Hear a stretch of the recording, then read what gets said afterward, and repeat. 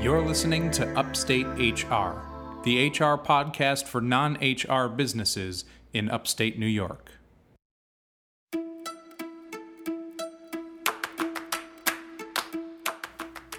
Today we first get to hear from Dan Mori, who we interviewed live at the HRAT conference at Corning Community College. And then we talk about engaging and attracting millennials based on some of the points that Dan brought up in his interview. Thanks for listening.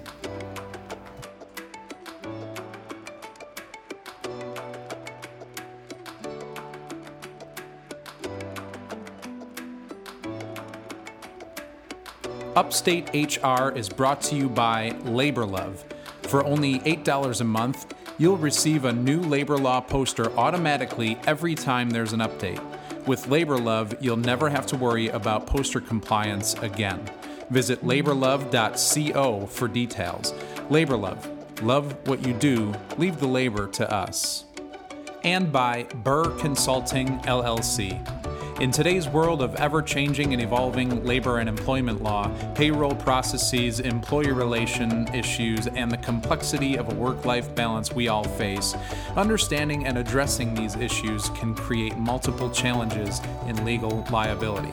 Burr Consulting offers you affordable human resources consulting for both profit and not-for-profit organizations. Visit burrconsultingllc.com today. Strategically aligning HR as a partner for the success of your business. Now let's get started.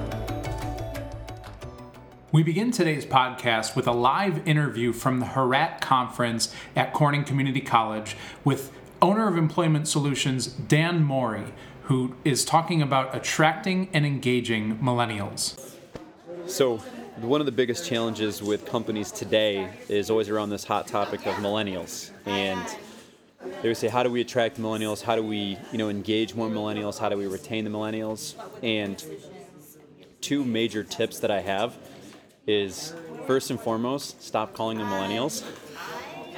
Like any group out there, they generally hate to be generalized or marginalized or stereotyped. And I think any group that has an overused stereotype feels offended, and so don't the millennials. It applies to them too. So, don't subcategorize them into a group called millennials and try to stereotype them.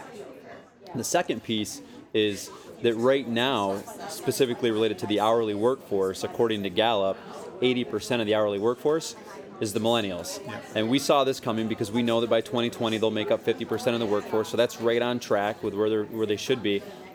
The biggest challenge that companies have or that they're not adopting is the technology piece. Millennials, so that group that we call the millennials, are have a higher affinity for technology, and they expect employers to meet them where they're at. Yeah. And the old school recruiting techniques or the old school attraction techniques are the way to engage with employees, like paper applications or even on website applications or requiring people to come in and fill an application out. You're missing the mark. Yeah. You need to figure out a way to meet your audience where they're at. And Sean, you've heard me say this for years, is that if you really want to attract the best talent, it's about really effective marketing and understand the message that your audience needs to hear, and then determine the appropriate medium to get them. Yeah. And if you are an organization that wants to attract that group, you need to focus on marketing and attracting them and meet them where they're at and update the way that you normally attract people and the way that you engage with your recruits. Yeah, and that goes beyond even the job descriptions and we talk a lot about on the podcast about how you can change some of the regulations so that you give a better work-life balance, for example, and those types of things certainly attract a younger workforce, but to get them even in the door in the first place is the point you're making. You've got to get where they're looking. Absolutely. Yeah. And that's another thing. And I know from a marketing standpoint, SEO is kind of nearing its life cycle anyway. However, there's still time left to capitalize on search engine optimization for job descriptions. We advise companies all the time that they should have a really thorough job description for internal consumption that can be used as a training and onboarding document to clearly direct people as to what their role is and how they're supposed to conduct that role. But then there should be kind of a light version that you use to post it online And that version should be certainly looked over by a marketing specialist to understand what are the keywords that target audience is actually searching for. Yep. Some people might not actually search for machinist. They might actually have a different, vernacular for the jobs they're looking for. So you need to understand the target audience that you're trying to recruit. How do they describe your job? What words are they using? And that needs to be kind of peppered throughout the job description so they can find it when they're Googling jobs in their respective city. So. Yeah, great advice. I should have started with this, but tell us who you are and who you're representing here. So I'm Dan Mori, I'm the president with Employment Solutions, and I represent my company, but I certainly represent the HR community. And it's great to be a part of the HRAT conference and what they're doing it looked like 60 or 70 HR professionals in there. So it's a good turnout with a lot of vendor support. So I represent this community. Awesome. So there's the ghost Dan Mori, someone that we always love to hear from and don't hear from enough. As you heard, he was at the last HRAT conference, which was held at Corning Community College way back in October of 2017. But we got some great points from Dan, as we always do. He was a speaker last year at one of the HRAT meetings, and today he decided at the conference, he decided to chat about how to engage and attract millennials. And the first point that he made was not to call them millennials. And I couldn't agree more with that point that he made. And I know, Megan, you and I were just chatting before we started recording. You kind of feel the same way. Yeah, it makes me crazy. Yeah. And I don't know if it's because of sort of where I'm at in my career that I feel like maybe overgeneralizing every single person within a certain age group is wrong. Mm-hmm.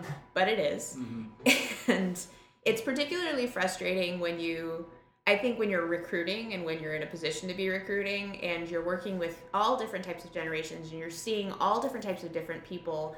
And then it constantly comes back to this conversation about what millennials are like. Yeah. And I think part of the reason why millennials are a hot button topic right now is because there are so many of us in the workforce, or entering the workforce or getting into higher level positions in the workforce. But also because I think this is one of the first times when we've had the ability to spread data about a group as quickly as we have. Yeah. And so everybody feels like they know something about the millennial generation. And unfortunately, a lot of those things aren't posed positively. No, and I think the point that he's making is not that you can't use the term millennial to define an age range, because we've used a term for an age range for a long time. Right. But the difference is when people talk about baby boomers, you typically hear about statistics and data. There are so many baby boomers in the workforce, and the age that they're coming to now affects certain industries, and that's an interesting conversation. That's not to comment on the attitude of baby boomers, and I'm sure there are people out there who do that, but that's not really what's part of like the big conversation.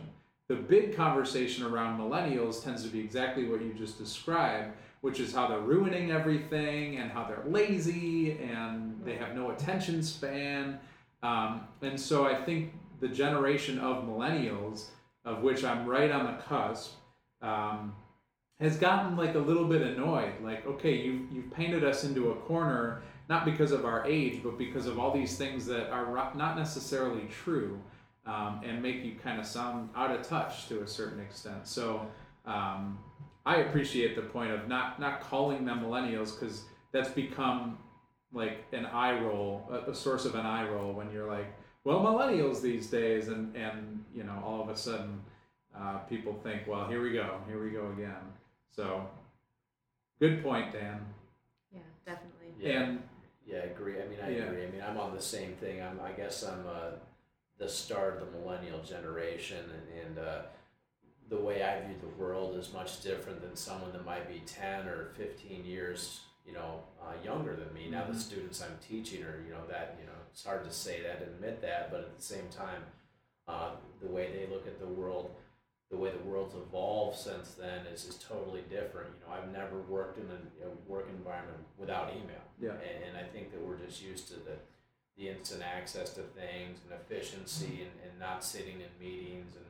and all those things. And I think people forget that the world is a lot more stressful as well for millennials, and we're starting out now in our adult lives with $30,000 to $150,000 in student loan debt, when that wasn't even a thought back in the 50s, 60s, and 70s. And those are big things, responsibilities to take on when you're a 21 or 22-year-old kid, basically. And I think that people have got to have a little more, I don't want to say respect, but a little more patience with millennials and the way things work too. So yeah, I mean, there's a lot of comparative data out there about how someone in the 60s and 70s making minimum wage, working full time, can support a family. And today, one person working full time on minimum wage can barely support themselves. Right. And so, let alone paying off student loans and other debt. So, it starts to find its way into other conversations, of course, but as a generation, they're behind the eight ball. Yeah, definitely. So to speak. Yeah. And I recently saw an article too. I think this is something that comes up when we have conversations about millennials. I recently saw an article that pointed out the fact that your youngest millennial is an adult. And I think sometimes there's this connotation that comes from the millennial conversation that it's these young kids, and in reality, we're not young kids. Right. We're actually all, for the most part, gainfully employed adults who are just trying really hard to work with what we have. Yeah. Which is very different from what our predecessors had in the past. So. And that brings us right into the second point that Dan made, which is that 80% of the current hourly workforce are millennials. Yes. And you added to that, Matt, something about 50% by the year 2025. That's the way that statistics are going to show with the baby boomers and other generations starting to retire, that 50% of the workforce will be millennials by 2025. So that's only, 7 years away? Yes, and that's the whole workforce, not just the hourly workforce. 7 years goes by pretty fast in this in this society today. Yeah. So. Yeah. And Generation Z is entering the workforce now.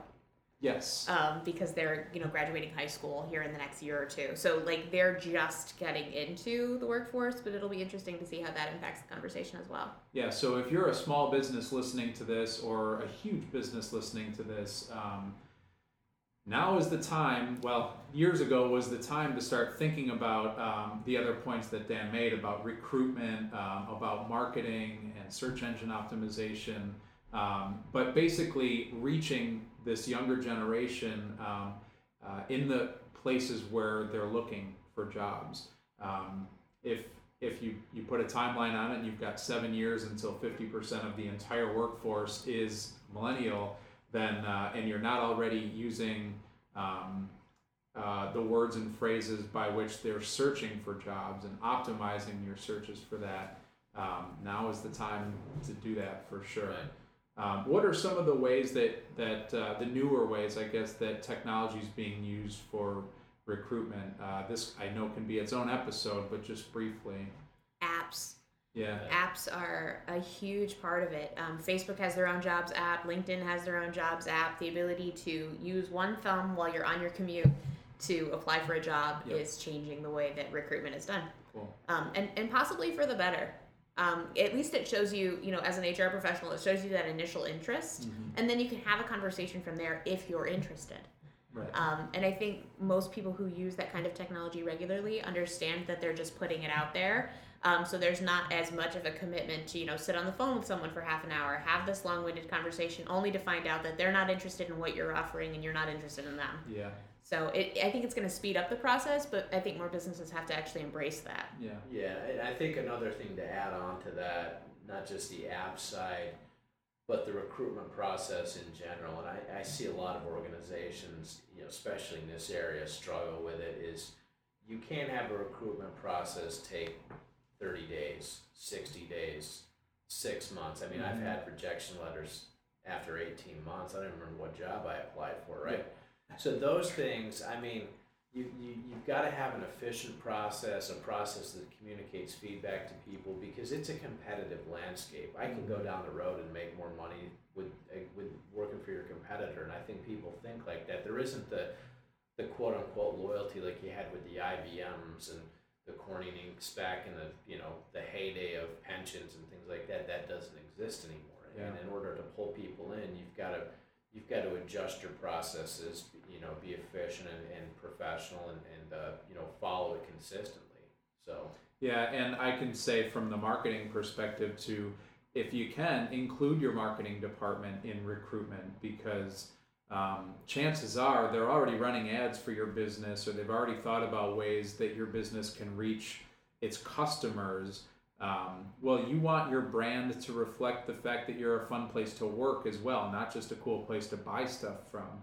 And so if your brand embraces the culture inside of your company, you can communicate that using the right marketing team, and not to mention, using the correct phrases and describing the jobs that are available in a way that doesn't sound boring and laborious, but in a way that sounds enticing and gets younger people excited about the work. So. You've got to utilize word of mouth too. I mean, marketing, all that stuff, social media and apps.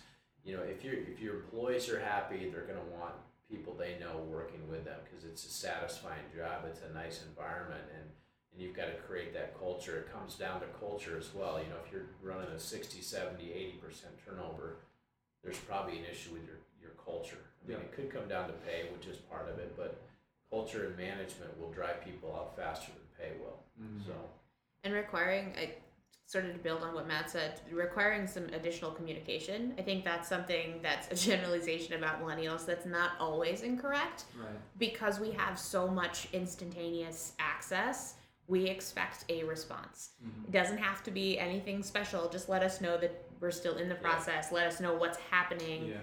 So some of that transparency, I think, is extremely important. And the word of mouth factor is part of that, I think.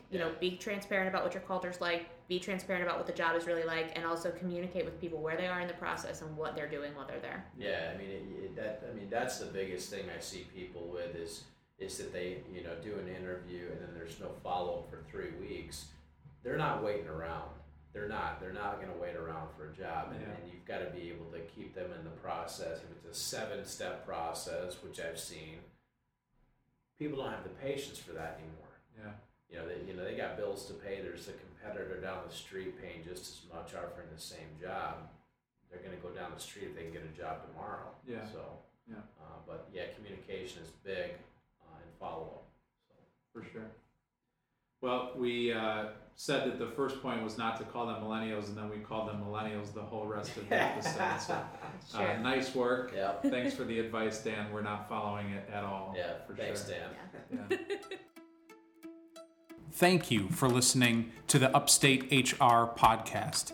If you have any ideas on the topics we should cover, send us an email at ideas@upstatehrpodcast.com.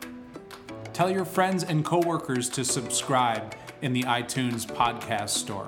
And thank you for listening.